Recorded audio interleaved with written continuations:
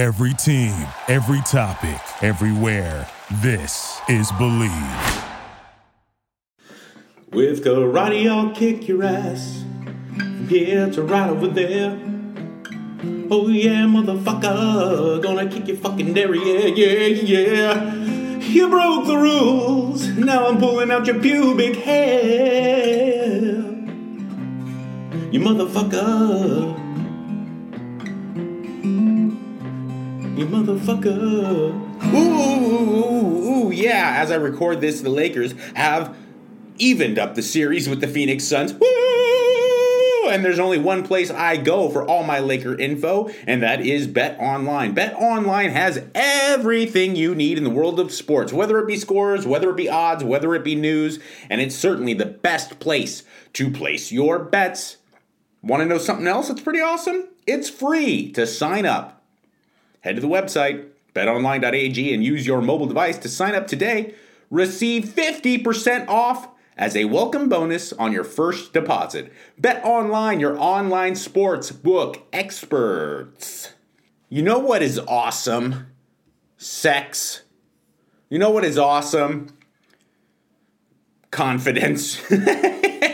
Why not mix the two? If you're having some problems with confidence in the bedroom, look no further than Blue Chew. Blue Chew is making waves and bringing more confidence to the bedroom. It's a unique online service that delivers the same active ingredients as Viagra and Cialis, all in a chewable form at a fraction of the cost. But more importantly, I think it's that Blue Chew makes it so that there's no doctor's visits. There's no waiting in line and talking to someone at the pharmacy. What does that mean? In the end, it's all about no awkward stuff. No uncomfortable feelings. Blue Chew is an online prescription service. It ships right to your door in a discreet package. All the awkward, uncomfortable stuff is taken out. Blue Chew is fantastic. So if you could benefit from extra confidence when it comes time to perform in the bedroom, visit BlueChew.com for more details and important safety information. Plus, got a little deal for you. Mikey Likes You listeners, try Blue Chew free when you use our promo code Mikey, M-I-K-E-Y, at checkout. Just pay $5 in shipping. That's BlueChew.com, promo code M-I-K-E-Y, to receive your first month free. And we thank Blue Chew for sponsoring the podcast. All right, boom, shakalaka. I apologize. I'll let myself out. Let's start over. That wasn't a good start. Hello, everyone. It's Michael D. Catherwood. This is Mikey Likes You. It's a question and answer, Mikey Likes You. So let's get right to the question so I can give you the answers. What do you say? Okay, great. I'm going to my @Mike Catherwood account first. Big Huff. Phase Line Fitness. How much longer are you going to keep ducking me, bruh? Well, as long as I can get away with it, my friend. Much love to you, Big Huff. Seriously. What does your diet or the food you consume on a daily basis consist of? From Chef Mares 33. Lots of meat, lots of fruit, a little bit of fish. I can give you a look. I'll go to MyFitnessPal and I will go to yesterday and I will talk you through my entire day. Meal 1 was a medium apple and 4 scoops of essential amino acids. Then I went to the gym. Meal 2 was chicken breast with a 1/4 cup of rice. I had 9 ounces of chicken breast and a 1/4 cup of rice. Then I had 2 scoops of Formula 1 chocolate milkshake from First Form, which is super duper good protein powder from First Form, with 2 pasture-raised eggs inside. I had halibut, 7 ounces of halibut with cucumbers. Then I had some kiwi with spinach, egg whites in like a little omelet, and 4 ounces of bison. And that was my day yesterday. It's a pretty typical day for me. So there you go. What is your hair regimen? Asking for a friend. I don't really have one. I have found, and this is it's just awful, but I think it's easier when everyone gets on board with this and just understands it. How your hair looks Its health, how much hair you have, I think is pretty much all genetic. I'm lucky in that department, and I don't take it for granted, and I have cowlicks and waves and stuff, but I have all my hair, and I just kind of let it go. I shampoo probably 3 times a week. Yeah, that's a fair estimate. And then I wake up and go. What next question is, what do you use to get your hair so sweet? What's going on? Did my hair look particularly good in this video? I'll take it. Where do you find your motivation for your workouts? From Frenchied23.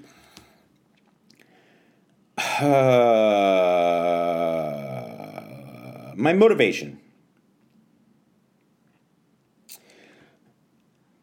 Oh, God. I don't know how to answer this because there's so much there.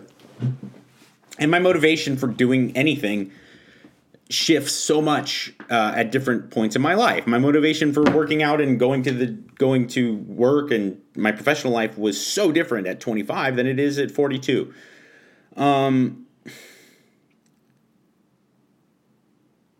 I will tell you this.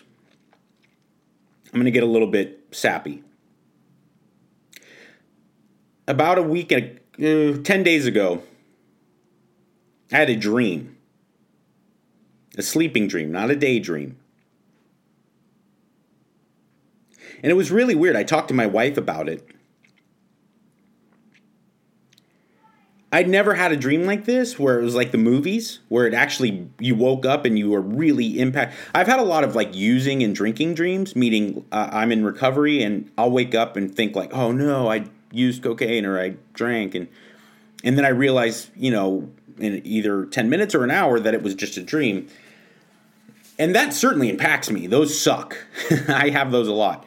Not a lot. I used to have them a lot. I have them probably twice a year now. But this was like no other dream I'd ever had in my adult life, where it was just like the movies where you wake up and you can't get it out of your head, and it really sticks with you, and it makes you rethink your awake life. And it was really powerful for me. I was old.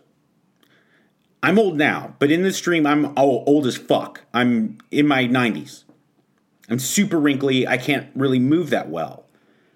And I'm sitting somewhere outdoors. It looks like to be a front porch of some sort. And my wife is there too. But she's my wife now, which was weird. Because I'm old as fuck, like I said. Like Emperor Palpatine old. I mean, old as shit. And I look over at her and I say, it all went by so fast. And it was weird because in my dream, I'm aware. My consciousness was that of that not old me. And I could look at my hands and see that I was all wrinkly. And I could see my body kind of frail and old. And it all made sense. There was no shock there. It was as if I got this weird time machine. And I told my wife, I said, it went by so fast. It was like a blink. And I could recognize that life just keeps going on and on and on, day after day after day. And everything I tell myself, man, like whether it be eating right or working out or hanging out with my daughter instead of watching a Netflix show or going for a walk with my wife or having sex with my wife or, all the shit you think of that makes life worth living. I can't do it forever. And that there's a very good chance that if I'm lucky enough to make it to my 90s or however the fuck old I was in this dream, that it's going to seem like I just wish I had more time and I wish I could go back and do it again. And I woke up and I was scared so scared because I realized how real that dream was, how lucky I was to have that dream. It was like whatever higher power you believe in, something, it injected it in my brain so that I wouldn't take anything for granted.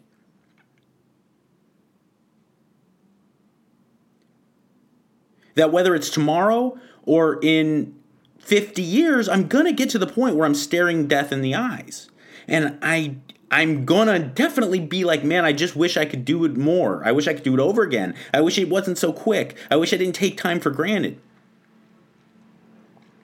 And so I think about that, and I just do things that make my life better, and do things that I can enjoy, and do things that are going to enhance my life, and do things that remind me that I'm this living, breathing, wild animal and not some automaton that just kind of takes life for granted, living in the back seat of this car going through the freeway of life, that I'm the driver. And that I can make a choice to drive that car into wild, crazy things that are super enjoyable and memorable. So there you go. At least right now, that's my motivation. All right, let me get back to my phone here. What odd jobs did you have before being a part of radio and podcasting? From Broken Motors. That's a good question, too. I had a lot of odd jobs. I hung drywall a little bit. I did a little odds and ends construction type stuff. I worked at a gas station / garage at different jobs in that world, at that same garage, actually. I kind of graduated from pumping gas to, like changing oil and that kind of stuff, minor mechanical work. I was a janitor at 2 separate places. One was a prosthetics lab, which was really cool because I got to see like prosthetics being made and what, like all stages of prosthetics of different body parts. That was cool. I was a night watchman at a rehearsal studio. I was a personal trainer. And what else? I worked at Nordstrom for a while. Like a kind of higher tier, not top tier, but like mid-high level clothing retail store for those of you who are not in a place where Nordstrom's is. And I did a couple different jobs there, but as sales. That's about it, I think. Yeah. Craziest rock and roll band story, or at least an honorable mention. I was really lucky working at the world famous K-Rock here in Los Angeles at the tail end of when rock still mattered. When it was kind of cool to be a rock band. So I have some pretty crazy ones. I don't think I could tell them, at least not out of respect for the people involved. The real crazy ones. Here's a good one. There was an MTV MTV Music Awards in Las Vegas. I'm going to say 2007, 2008. And we went to this Maxim party. Me, Kevin and Bean, Dave the King of Mexico. And this party was off the chain. It was fucking awesome. And there were all these musicians and performers there, but most of them I don't give a shit about. Not that they're bad people or that. It's just, it's not my thing. Like Lil Jon and stuff. Lil Jon's actually a really nice guy. He's always been really nice to me. And handful of times I had conversations with him. But my point is, like, it doesn't excite me that much to see Lil Jon and Usher. But then, like, Mastodon was there, and Queens of the Stone Age, some members of Queens of the Stone Age, and Lars from Metallica. So now I'm like, oh, fuck, this is awesome. So I'm mingling, trying my best to leave people that probably want to be left alone and not be a fanboy. And I go up to the bar to get drinks for other people and get myself, like, a club soda or whatever.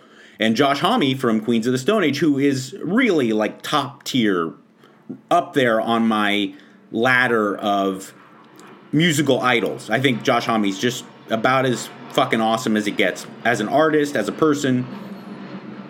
He mimics, I model myself creatively after a lot of what he does, in that it's really unashamedly kind of macho and powerful and aggressive, but it's also super artsy at the same time. It's not just boneheaded, and it's not just heavy for heavy's sake. It's definitely rock, and it's definitely edgy, and it's tough, and it's dangerous at times, but it's also valid as as art, you know, and I loved that. I've always loved that about Caius and Queens of the Stone Age.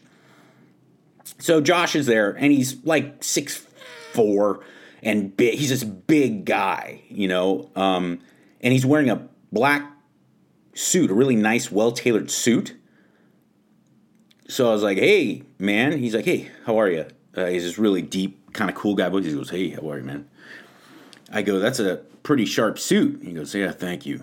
And I go, where'd you get it? That's a fly suit, Josh. Where'd you get it? And he takes a drag off his cigarette and he goes, well, at the fly suit store, of course. Takes another drag. He's like, have a good night, man. And walks away. And I was like, that was pretty awesome. That was like movie level rock star moment. Where'd you get the fly suit? At the fly suit store, of course. I have 3 activities that I do in 12 slots per week. Wonderful toy. BJJ, Brazilian Jiu-Jitsu, for those who don't know. Gym, cardio and weights, and boxing. What do you think the balance should be? Currently, BJJ 3 times a week, boxing once, and gym for all the rest. Look, if you're confused, I always say start with an even balance. When you say balance, why not just balance it? If it's 12, do 4, 4, 4. That being said, most of us do not have a balanced disposition. We have things that we like a lot more, and we have things that we like just a little bit. For me, when I was doing all 3, either boxing or Muay Thai, you know, striking sports, grappling, and weight training, I definitely always leaned into weights more. That being said, you get the most bang for your buck with lifting weights, so I only had to go 3 days a week. You know, about an hour at a time. So that left a lot more time open for the other 2. I would typically do 2 and 2. I do 2 times of going and hitting pads and maybe sparring, and then I would go 2 times to some type of jiu-jitsu or either no-gi or gi class. I will say that you don't really get very good at all of them if you do it that way. You can't sit on 2 horses with 1 ass, is the adage I like to use. If you don't mind, if that's kind of what you're going for, and in my late 20s, early 30s, that was what I was going for, I just wanted to be active a lot. I didn't have a lot of time on my hands, and I wanted to gain some confidence in the world and the ability to deal with struggle in a way that, you know, weightlifting didn't provide. So fighting sports and combat sports was great. I wasn't necessarily as gifted at grappling as I was at striking sports, particularly Muay Thai, not because I'm good, but because for some reason I have very dexterous hips and legs. Even for a meathead, I'm lucky. I have very flexible and mobile hips and legs. So even before I kind of got form down, I could crack with kicks. So I just naturally kind of gravitated a little bit more to that. I would say work that quote-unquote balance in the way that best suits you. If you are really driven to be a black belt in jiu-jitsu, start going 4 or 5 times a week, and twice a week do some strength and conditioning to supplement that. Occasionally, maybe once a week, get into a striking class just to be able to throw a punch properly and measure distance. If the alternative is true, if it really gives you a lot of inspiration to hit bags and maybe even spar, then go 4 or 5 times to boxing. And once a week, get into a grappling class just to make sure that if you ever got into a situation that was close quarters, you'd be able to at least understand a takedown defense. You would be able to, if need be, pull guard, choke someone, whatever it is, you know? So just at least you have that in your arsenal, and then you fill in the rest with strength and conditioning. Unless you genuinely want to compete or have a competitive physique, meaning like you want to be that guy or gal that people, you know, at the beach are like, oh fuck, look at that chick when you're in a bikini, or oh fuck, you know, when you take off your shirt at the pool. If that's your driving force, then switch it around. You can be going to the gym 4 or 5 days a week and then just, get with whatever leftover energy you have, look to combat sports. That's all. You just got to be honest with yourself and what are your real goals. If your goals are just to be a well-rounded, active person, then I think just go for balance, man. Go 4-4-4. How does one get all their protein without going over calories? From Juni Riffic. Pretty easily. I'm not sure I necessarily understand the question. Look, carbs and protein only have 4 calories per gram, whereas fat has 9. So that's more than double the other two. Carbohydrates are not necessarily very filling. In fact, they can make you hungrier. And they also are really easy to overeat. So therefore, protein should be where you build everything around, high levels of protein. It has a higher thermic effect of food, meaning that the more protein you eat, the more calories you can burn. It is more metabolic than other macronutrients. It has a very high thermic effect. It creates energy as you digest it. Also, protein is anabolic, meaning it helps you to build cells. And that doesn't just go for muscles, it goes for your heart. It goes for your internal organs in any way. It's pro-anabolism. It's positive. And that is why the only circumstance in which I would say stay away from protein is if you have some type of negative tumor in your body, because it will help it grow. And that's also why a lot of people get terrible information from like the quote unquote health and medical world about staying away from protein, because they do things like these China studies and other things where they draw and extrapolate evidence from people who have tumors. And if you're cancerous, whether malignant or benign, you have a tumor in your body, yes, protein and amino acids is something that you want to stay away from. In all other circumstances, it is absolutely the most crucial and vital macronutrient. If you get leaner cuts of protein, you are going to be well under your calories. Even if you get a shit ton, I eat 260 grams of protein a day. I'm 180 pounds. My protein consists of a rather small pittance of my calories. Let's see, I can actually tell you. 260 times 4. That's 640 calories from my protein. That leaves me about 1,500 calories to work with outside of my protein. So it's pretty easy to stay within caloric ranges when you're eating lots of protein. Now, if you get your protein from fatty cuts of meats or fatty fish, now you're in trouble. Or you're not in trouble. You have to start being a little bit more wise and practical. A ribeye is going to have a shit ton of calories, not because of the protein intake, but because of the fat level. Fat, again, has 9 calories in comparison to the 4 calories that comes with carbs and protein. So if you're eating a steak burrito and you're like, well, I'm getting my 40 grams of protein, I need to do it, but this says 800 calories. It's not the fucking 40 grams of protein. It's the tortillas and the guac and the sour cream and the shitty vegetable oil that they probably fry it in. What is attached to said protein? Fattier cuts, albeit healthier, probably, fattier cuts are typically healthier. They help you with fat-soluble vitamins. They oftentimes carry micronutrients, things like vitamins and minerals, within that. The muscle of an animal isn't typically that nutrient-rich. It's higher in the protein, but it's not as necessarily nutrient-rich. The organs and the fats that surround it are where you're going to get your things like your iron and your vitamin D. So fattier cuts tend to be healthier.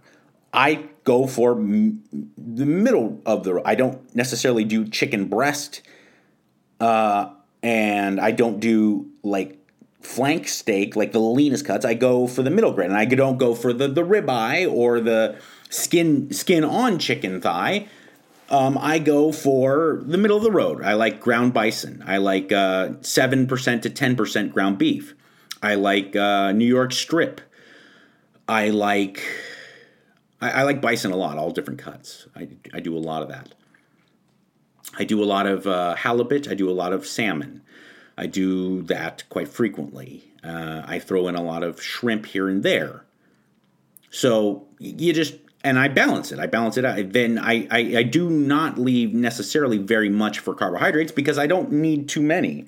I function pretty well at timing my carbs when I need them, later at night or pre-workout, like an exhaustive workout. And then the rest, I seem to be fine and function quite well with a little bit more fat and a little less carbohydrates, and my protein's always high. So you just got to weigh that out.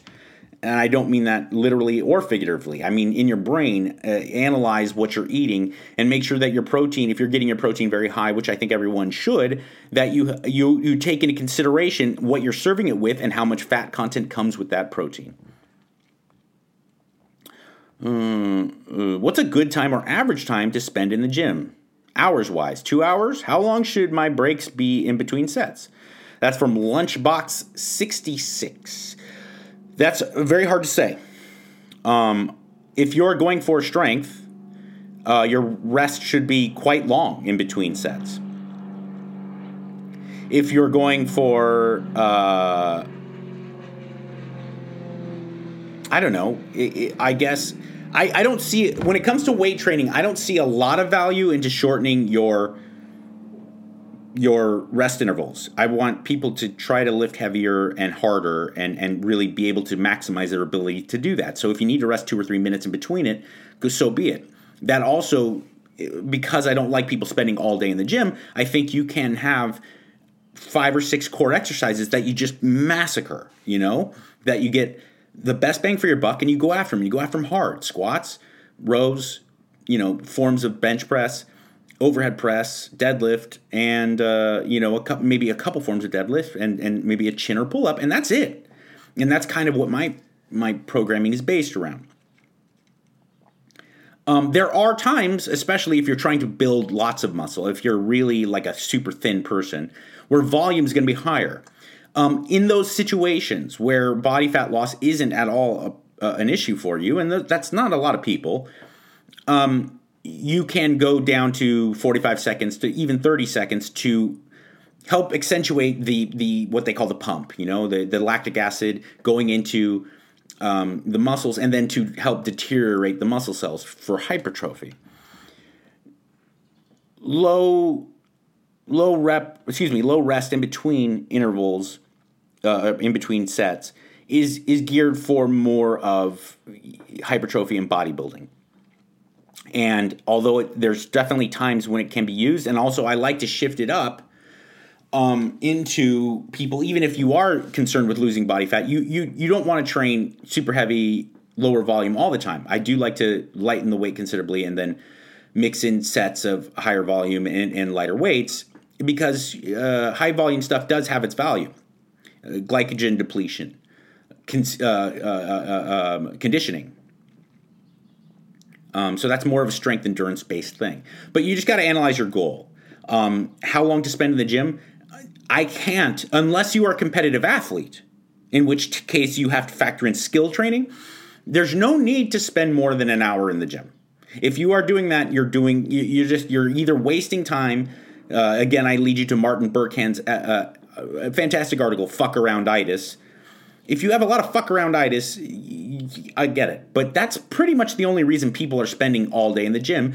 Or you're competitive in something, in which case you got to go above and beyond. But for the average person who wants to look and feel better, there's just no need to be spending more than an hour in the gym, and there's no need to be doing it more than 3 or 4 times a week. Doug's diggin'. As my body is shaping to how I want it, I'm not finding clothes that complement me well. Do you have any recommendations for clothing brands that have a more athletic fit, both casual and business? Yeah, it's a good question. I like to buy everything in my life, not only clothes, but everything in my life. I make it a priority of mine to buy things made in the USA. So I start looking at that first, and that's kind of like my go-to. I also like very kind of classic vintage men's sportswear. That's a thing I like. That's just kind of my thing, my style. I'm not a big like new wave sneaker guy. I understand it, but that's not my thing. I'm not a streetwear guy. I understand it, not my thing. I like old school staples. When I do wear sneakers, it's Chuck Taylors.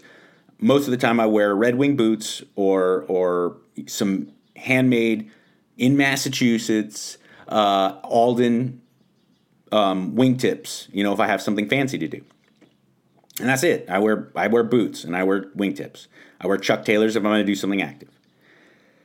I found that Double RL, which is Ralph Lauren's kind of more ranch cowboy styled stuff, is very complimentary because it is designed for like real cowboys. It does tend to be a little bit more complimentary to more burly dudes.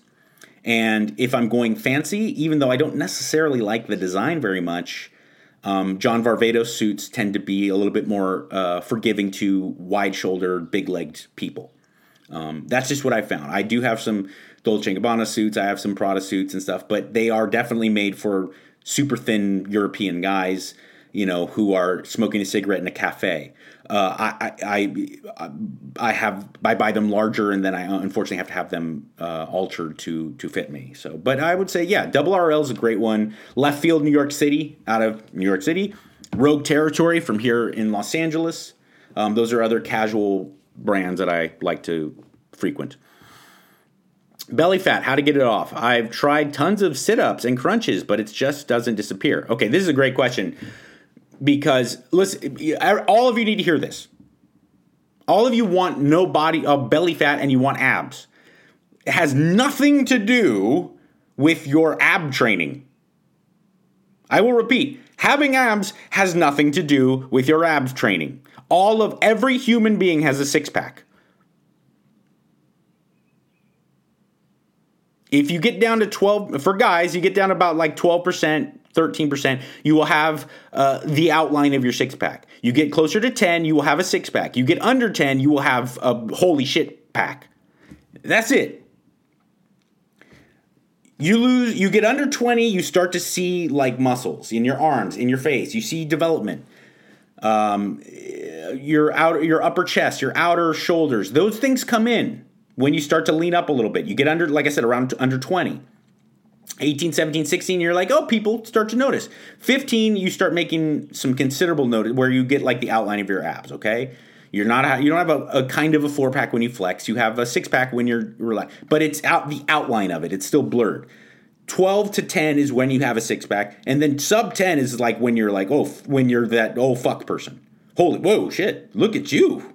Damn, homie.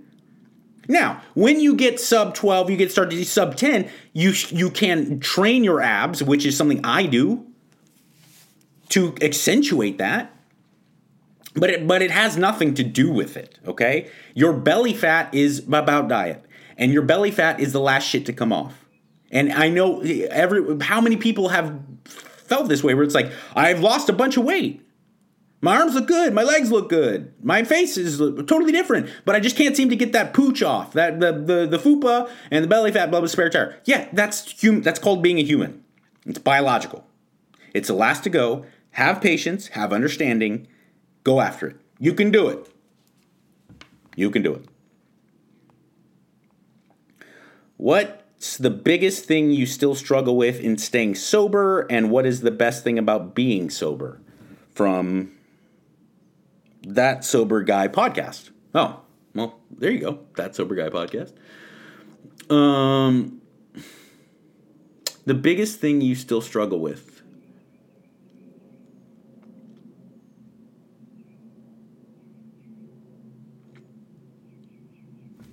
I would say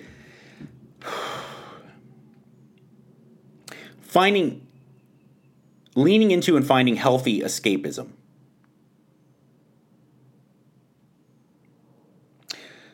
What I mean by that is what drove me beyond my predisposition biologically to be an addict and an alcoholic. Because I do come from a long line of heavy drinkers and drug users. It's in my blood. That is obviously a huge factor. But another thing that is just like I so enjoyed not having my life. I enjoyed not being Mike Catherwood. I enjoyed it so much more than being Mike Catherwood. For so many reasons that it would take up 10 podcasts to get into, and I also don't want to get all sanctimonious and feel like, why do you care? It doesn't matter. I think you can all relate. You just don't like who you are. You don't like the man in the mirror or the woman in the mirror or the they in the mirror, whatever the fuck.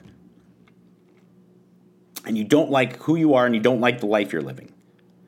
And with drugs and alcohol, my preferred drug was some stimulant, whether it be meth or coke, and alcohol. I didn't have to be me. It was like a VR experience or like the best, video game, like that first person shooter or role playing game where I was so easy to not be me. I could take a break and I could not be insecure and I could not be ashamed and disappointed.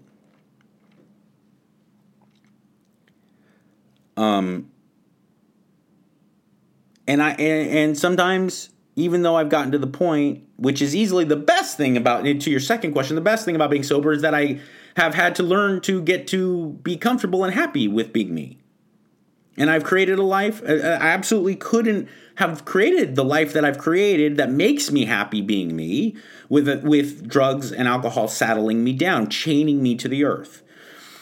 So that is by far the best thing, is that I can, without excuse, wake up in the morning and say, I'm going to devote myself to being the person that I really want to be, being the man that I can look in the mirror and say, oh, I'm happy that I'm this dude.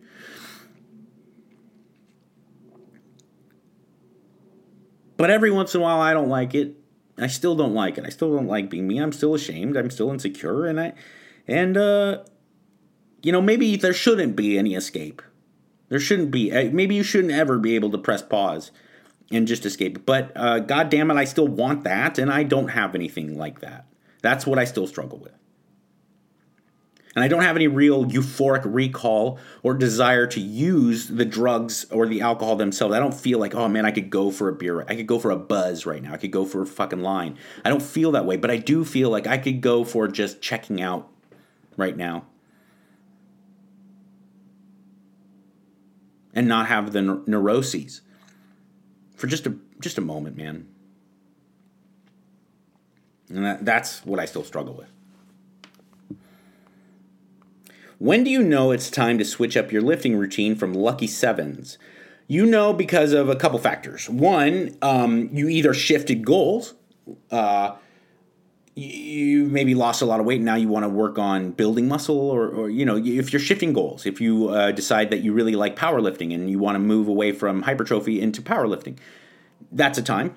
Also, if your progress has stalled, if your diet has remained similar and you've been disciplined about staying on top of it and you're getting weaker,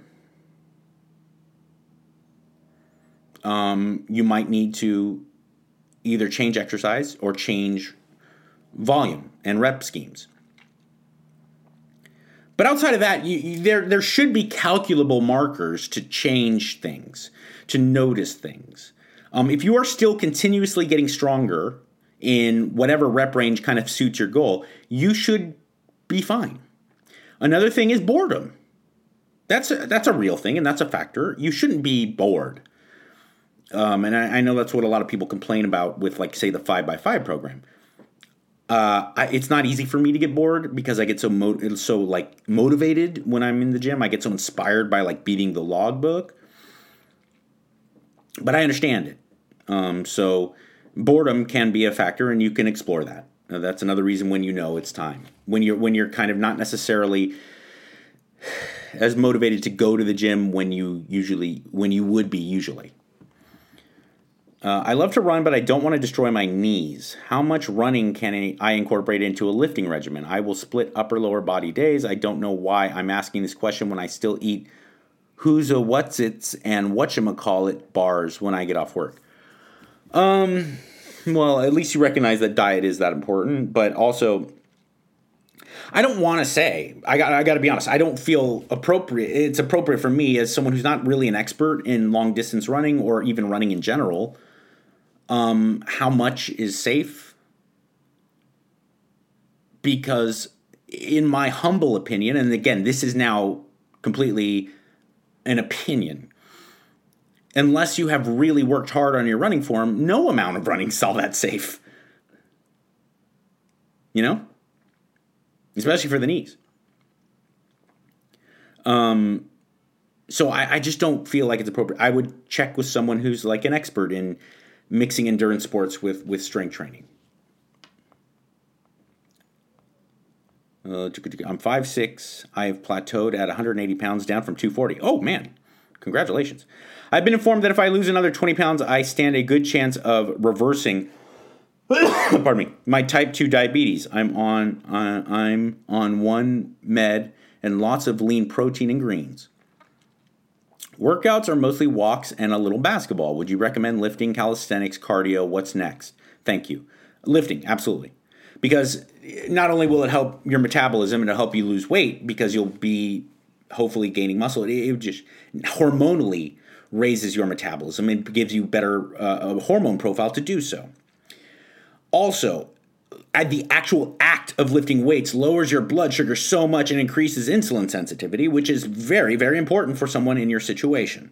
So I definitely think you should look into a 3-day-a-week program, continue walking every day, and then also incorporate a 3-day-a-week program that is built around complex movements such as the deadlift, the squat, overhead press, bench press, and row. That will work wonders for your ability to regulate your blood sugar and your insulin. Got any suggestions on what to eat if you're trying to drop the pounds? Yes, eat less. In my mid-30s, I have had the diet of a 15-year-old for most of my adult life. Okay, stop that. I know it's simple enough to just start eating veggies and protein. No, it's not. But I'm trying to take baby steps so I don't fall into bad habits again. What foods can help me get to better choices permanently? Okay. What foods can help you to get to better choices permanently? Start really focusing on upping your protein. And I don't mean, I'll add in a chicken breast here and there. No.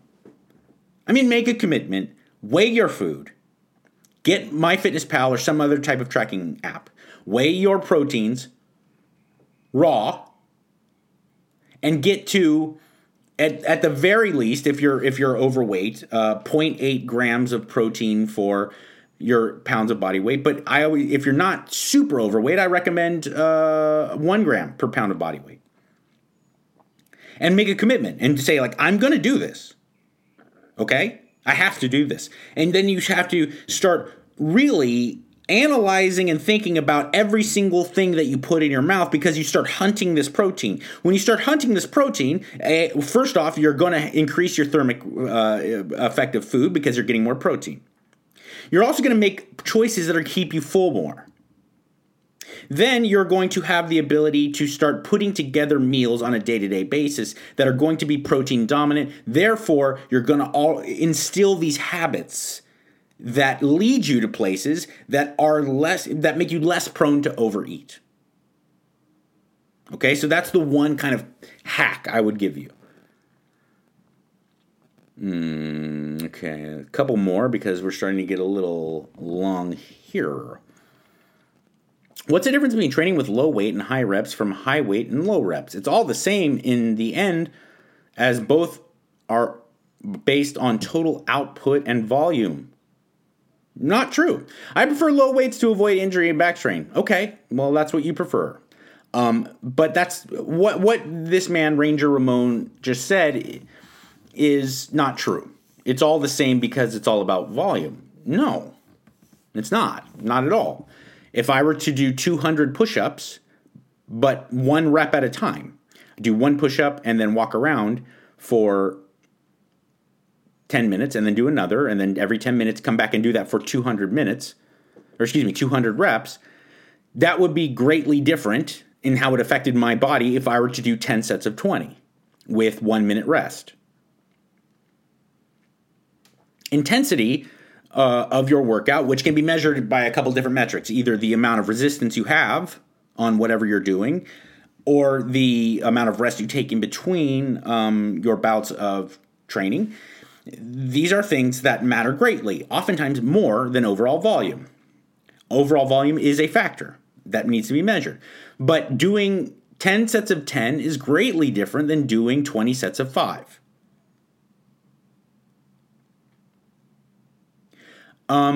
The difference being that the higher the rep range and the more volume you do, it is going to be geared more towards strength, endurance, and hypertrophy.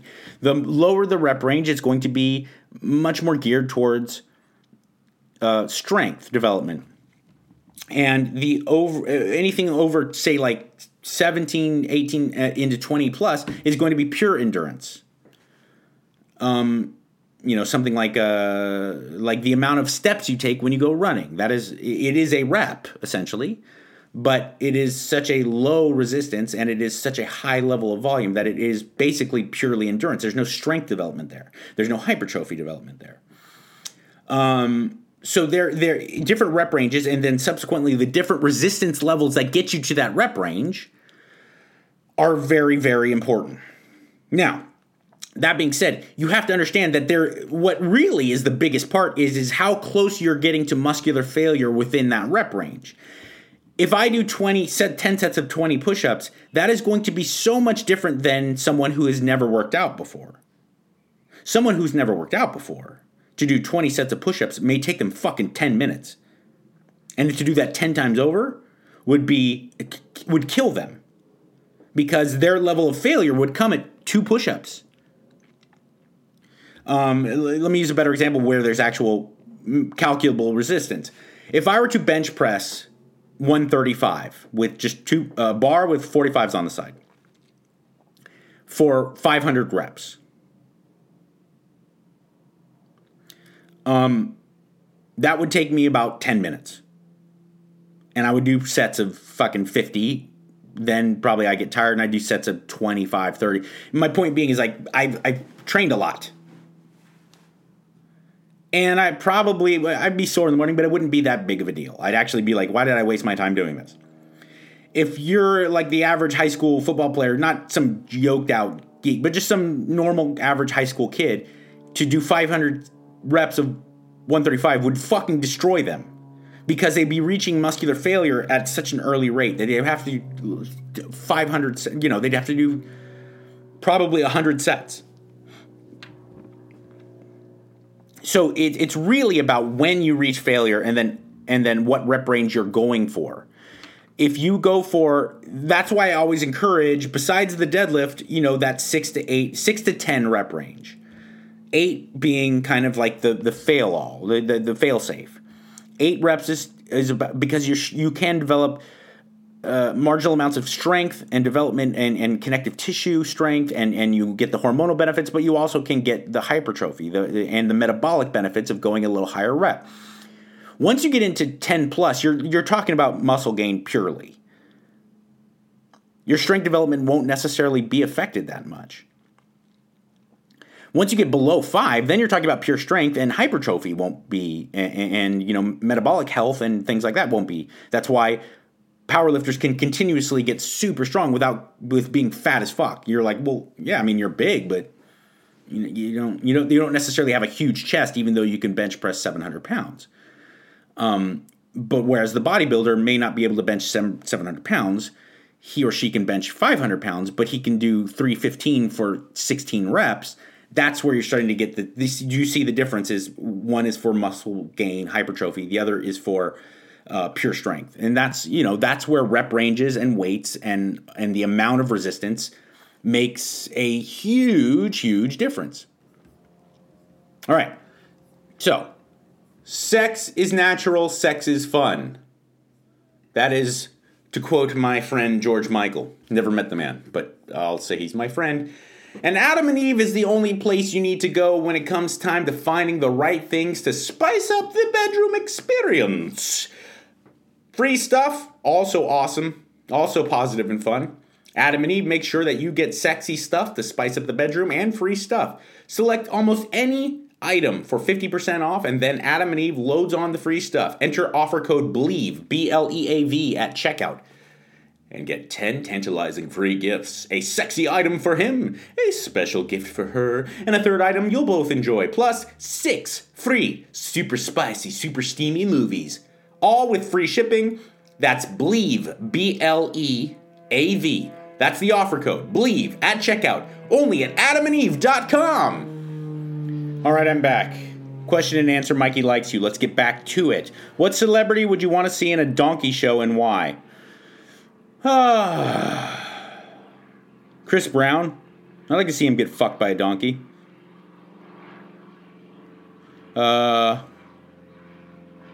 don't know. I can't think right now. I don't really have a lot of anger towards people, especially celebrities. I don't think much about celebrities. I really don't. I don't have likes or dislikes. So I just know that he smashed a girl's face into a fucking dashboard and wasn't really all that apologetic about it. So fuck him. I've been out of the gym for months, and I sit on my ass all day at work. I've started working out again, and I would like to hear your thoughts on supplementing. Should I wait a few weeks or months to get into better shape before taking creatine, glutamine, multivitamins, or should I start taking that stuff right away? No, just don't take it ever. Just don't take supplements, because that's really the best advice. Work out hard, train smart, eat right, and get all the things you need from food. There are going to be a handful of things that you absolutely can't get from your diet, and that, unless you're living in Okinawa, you're probably not eating enough fish, deep water fish, so take fish oil. I don't take a multivitamin. I take some vitamin D, vitamin D3 supplement, and I do take creatine. You don't have to take creatine. I take creatine for the health benefits and the cognitive benefits more so than I take it for the muscle gaining benefits.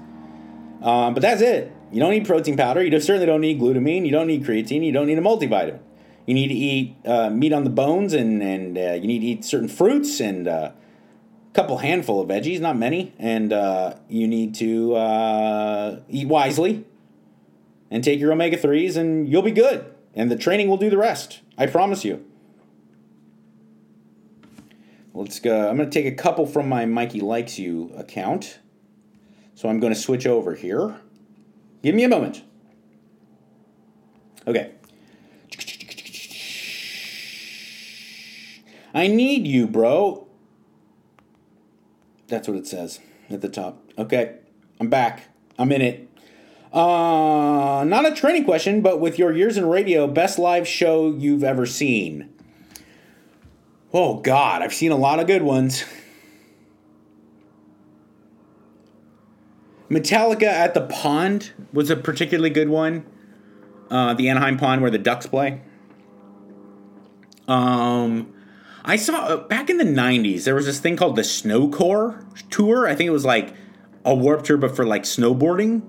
And there was a lot of like, at that time, the pop punk was exploding. So there was a lot of like Blink-182-y, Aquabats-y, NoFX-y type bands, and I certainly don't have any problem. I like a lot of those bands. But that was like really the big seller. We're talking about 98, 97. So I go to this thing, and Primus is playing really late.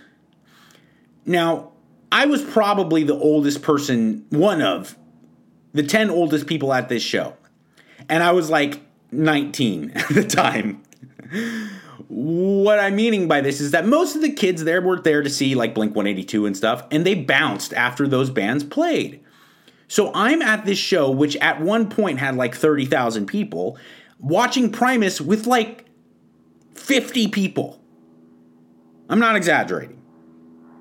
There was like a couple dozen people at this show, and people are yelling out fucking requests for Les Claypool.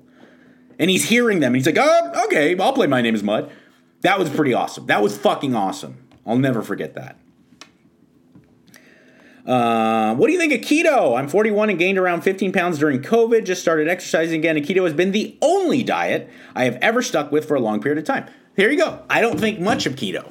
It's just like celebrities. I don't think it's bad. I don't think it's good. I think it's a type of eating. And if it is the, as you put it, only diet you've been able to stick with, that needs to be recognized. That means that it is a type of eating that works for you. And you should fucking do that. And it's because Not because you cut out carbs, it's because by cutting out carbs, you're eating more high fats and high protein foods, which makes you less hungry and you're eating a lot less, and that is why you're losing weight. And if you enjoy it, and if it's working, and it's not torture, fuck yeah, do it. Let's see. Tattoos first. Favorite and last. From mommy to Irish twins. First tattoo was this kind of like family crest thing on my right shoulder. First, favorite, and last. My favorite and my last are the same. And I think when you hear them, you will understand why. I have a magnolia flower with my daughter's name, Magnolia, underneath it on my left arm. It is the last tattoo I got. Let me think. Yeah. And it is by far my favorite because it's a magnolia flower, which are beautiful to begin with, and it makes me think of my sweet daughter, Magnolia. And so, obviously, it's my favorite, Although I don't necessarily think it's like my best tattoo. I think my best tattoo is my Virgin Mary from Professor Radar out in Athens, Georgia. It's so beautiful, my Virgin Mary. It's just unbelievable, the detail and stuff. Fondest memory from working at K-Rock, Frank Costa 67. God, there was a lot.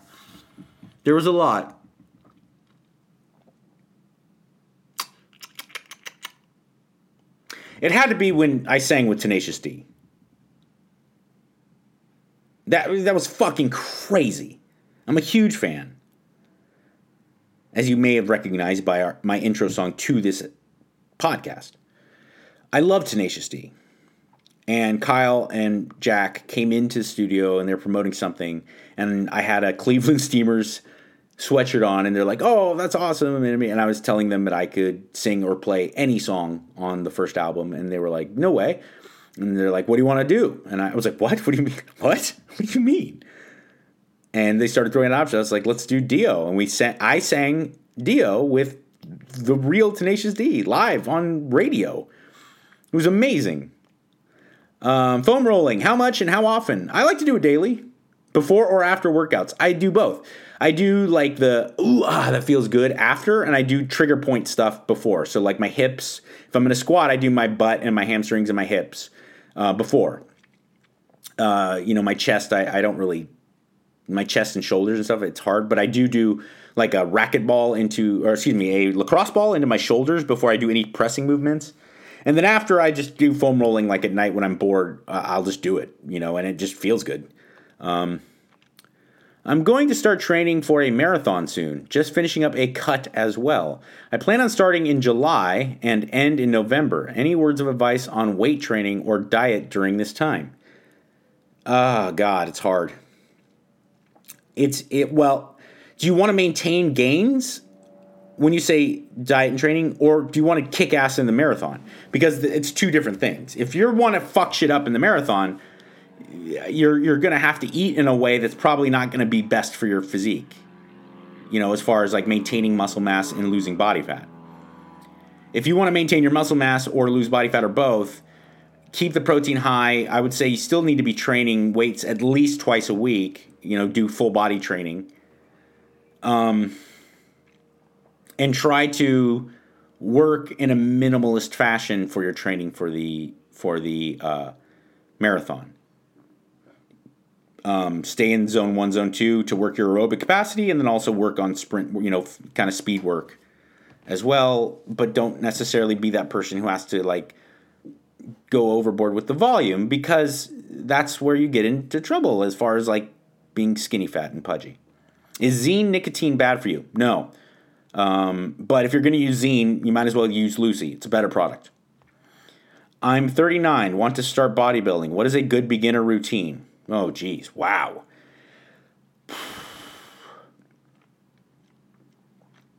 You're 39 and you want to start bodybuilding. Okay, there's a lot of factors here. When you say start bodybuilding, do you mean competitively?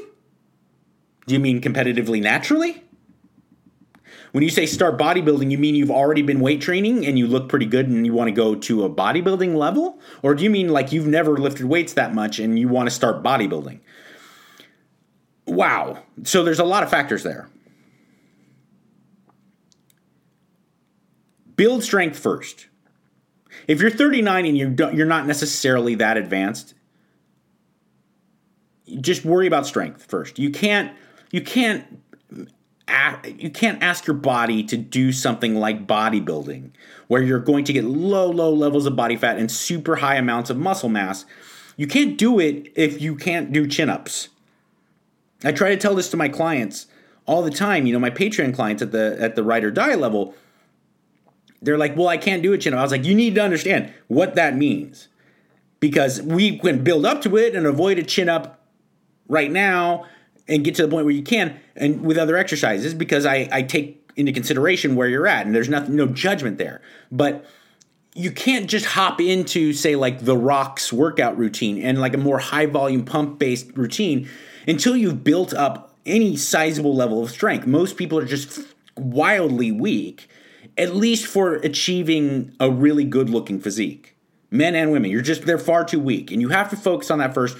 You can't start decorating. You can't call the interior decorator to come over to your house and start planning that before you've built the fucking foundation of it. And I know that seems like an overly simplified analogy, but it's really spot on. And people get so far obsessed that they read Flex magazine or Women's Shape magazine or whatever the fuck, and they want to emulate what they're seeing there, and you're like, that guy or gal had been weight training hard for fucking years before they were able to transition over into doing 35 sets of back and biceps on Tuesday. Okay? Don't ever even sniff out the idea of doing back day, quote unquote, until you can do body weight chin-ups for like at least 6. You're worrying about doing chest day and you can't bench 135. You know what I'm saying? Like this is the reality. First things first, focus on strength. 6 months, really become legitimately strong. Then you can worry about everything else. All right, one more. Mike, how should someone train after a full year of StrongLift 5x5? I modified it a little with less sets and more reps. Well, don't do that. Don't do that and go back to training 5x5 for a year. I mean, I would love to answer your question, but I modified it a little with less sets and more reps. Minor substitutions here and there. First off, that one isn't minor. That destroys the whole purpose of 5x5. There's a reason why that level of volume and that rep scheme is there. Doing less sets and more reps kind of it flies in the face of it. So stop, reset, go, and do 5x5. Suck it up.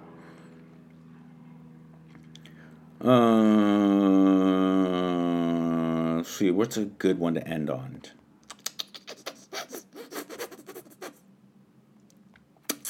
Like, how should no. What set rep scheme do you recommend for the most effective hypertrophy muscle gain for all muscle groups? Gracias, carnal, from Arono96. Good question. Lower body does respond better to higher reps. We are bipedal creatures that walk around on our legs all day. You just need to tap into a higher rep range for your legs to respond when it comes to hypertrophy. I recommend for legs 8 to 12, so more around 10 for most people. And if you're really going for strength, I would say 10 to 15. Or excuse me, if you're really going for size, it's 10 to 15. Upper body exercise is a little different. I do think you can respond better from heavier weights and lower reps. But to a degree, I don't see any reason to go below 5 reps unless you're a competitive power lifter and strength is your number one priority. So I would say just to make things easier, for upper body, above your waist, 8 reps, below the waist, 10 to 12.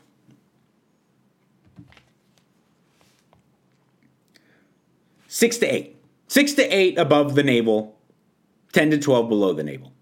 That's my best advice.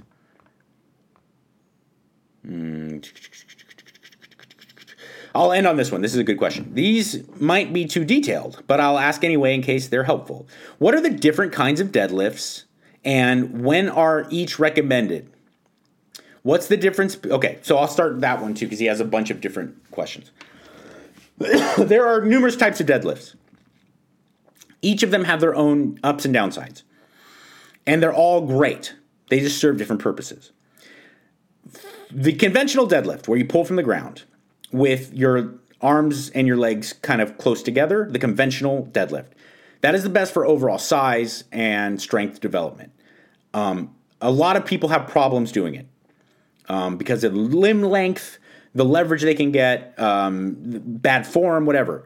Sumo deadlift, where you put your legs out real wide and your hands stay close together, is a great option and alternative. It shifts the focus more away from your upper back and the pushing muscles in your legs to the glutes, your booty, and your posterior, the lower part of your posterior chain, hamstrings and whatnot. That's why a lot of females prefer it, because it really hits the booty a lot more.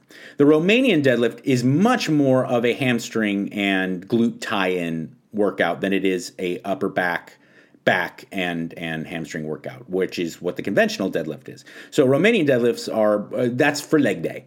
Trap bar deadlifts are essentially like a hybrid of a lot of them, and they're just better because they're easier to learn and they're safer.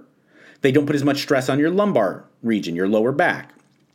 I recommend hex bar deadlifts for any type of athlete, any sport, like a skill sport, team sports, tennis, whatever, fighters. So that's kind of a breakdown of the different deadlifts. What's the difference between Olympic-style lifting, powerlifting, and bodybuilding? Olympic lifting is a sport in and of itself. Olympic lifting is training for the clean and jerk and the snatch. They are two lifts that you do in the sport of Olympic lifting. Okay? If you watch the Olympics and you see weightlifting, that is what they're doing. They are not doing anything else. It is the snatch and the clean and jerk. Okay? And it is like any other Olympic sport. It is a competitive sport, and it has nothing to do with muscle size or anything else. It is how much weight you can lift in those two lifts. Okay? And it's a competition. Powerlifting is also a competition, but it includes no other lifts except for the bench press, the deadlift, and the squat. So Olympic lifting, clean and jerk, snatch. Powerlifting, bench press, squat, deadlift. Bodybuilding is nothing to do with any lift. You can lift however the fuck you want in any exercises you want. You can do it. It doesn't matter. None. It is a competition of your physique and how it looks. You do not perform any type of sports activity. You're not competing against someone with numbers in any calculable way. It is like a fashion show where you use your body as the outfit. So although bodybuilding obviously has a lot to do with lifting of weights to get your body to be more muscular, it has nothing to, there's no actual part, nothing exercise involved in the actual competition of bodybuilding. So those are the three differences, main differences. Is training in the evening going to affect quality of sleep? It can, but some people, you have no other option because of work schedule. Okay, so yes, it can, especially if it's intense. If it's not intense, if it's low intensity, like aerobic training in the zone 1-2, if it's Pilates, yoga, that kind of stuff, no, it shouldn't. But any type of like interval training or weight training or jujitsu, that kind of shit, yes, it will. Are weightlifting belts helpful, necessary for regular people? Absolutely. Absolutely. Okay, weightlifting belts, if you're going to lift actual weights, weightlifting belts are fucking essential.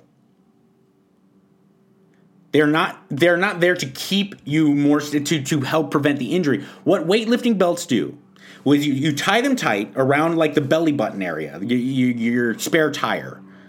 You cinch it tight. Then when you get to the point in the weight training where you are kind of bracing your core in order to get through the lift, you put the tension against the belt that's squeezing against you. It's competitive tension outward against the belt inward. That creates another advanced level or enhanced level of stability and tension in those muscles, subsequently keeping you safer and stronger. Okay? So it doesn't prevent your lower back or abs and your obliques from helping you lift. What it does is it enhances their ability to create tension. All right. I love you, everyone. Thank you again to all my sponsors and Bet Online and everyone. And in this crazy mixed-up world that makes you think that nobody cares, I do. Be good. Thank you for listening to Believe.